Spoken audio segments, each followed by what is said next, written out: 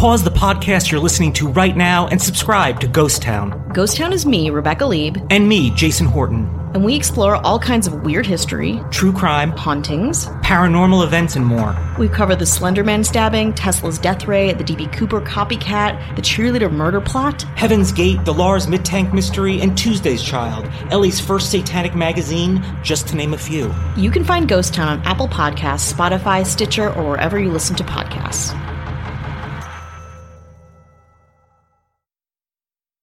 In 1972, a song sung in complete gibberish reached the top of the charts. I'm Jason Horton, and this is Strange Year. 1972 saw a terrorist attack at the Munich Olympics and Watergate.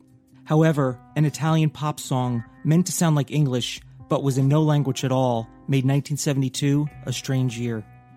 Adriano Celentano, November 1972.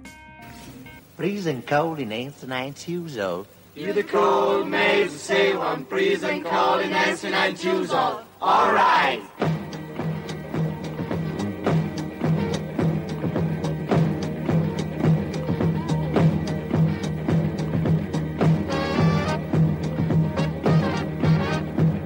When I stay in the shoes now, the whole building scene in a whole red map begin to color boss time.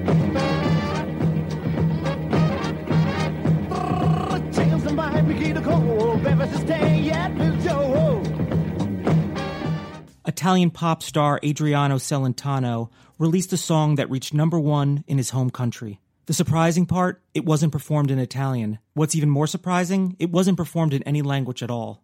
The song Prisen Kallen Essening Kusal was written to mimic the way English sounds to non-English speakers. In the studio, Adriano Celentano ad-libbed the lyrics over a looped beat. When it was first released, it did not get much attention. However, he didn't let that stop him from performing it several years later on Italian television. This included an episode where he lip-syncs the song for a live studio audience, portraying a teacher in a comedy sketch. After that, the nonsensical song had a second act. It immediately became number one in Italy, France, Germany, and Belgium. The Italians considered it Il Primo Rap Italiano, or the first Italian rap, or the seed of all Italian rap. The one-of-a-kind song was brought back to the surface in 2008 with remixes of the song, and of course, the videos on YouTube in all its bizarre Technicolor glory. In 2012, Celentano remarked, "From what I know, 10 years later, rap music exploded in the States," he says.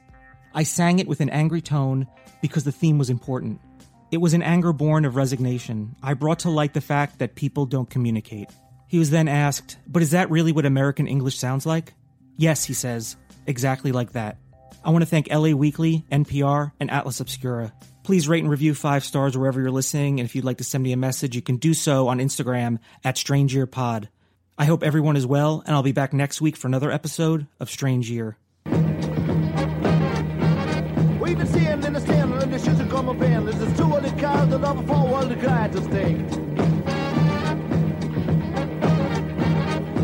I my chance, let ain't a hill shut no it breathes up.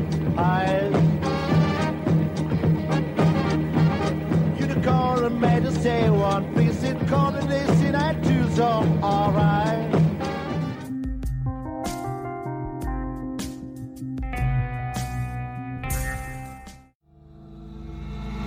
Pause the podcast you're listening to right now and subscribe to Ghost Town. Ghost Town is me, Rebecca Lieb. And me, Jason Horton. And we explore all kinds of weird history, true crime, hauntings, paranormal events, and more. We cover the Slender Man stabbing, Tesla's death ray, the D.B. Cooper copycat, the cheerleader murder plot, Heaven's Gate, the Lars Midtank mystery, and Tuesday's Child, Ellie's first satanic magazine, just to name a few. You can find Ghost Town on Apple Podcasts, Spotify, Stitcher, or wherever you listen to podcasts.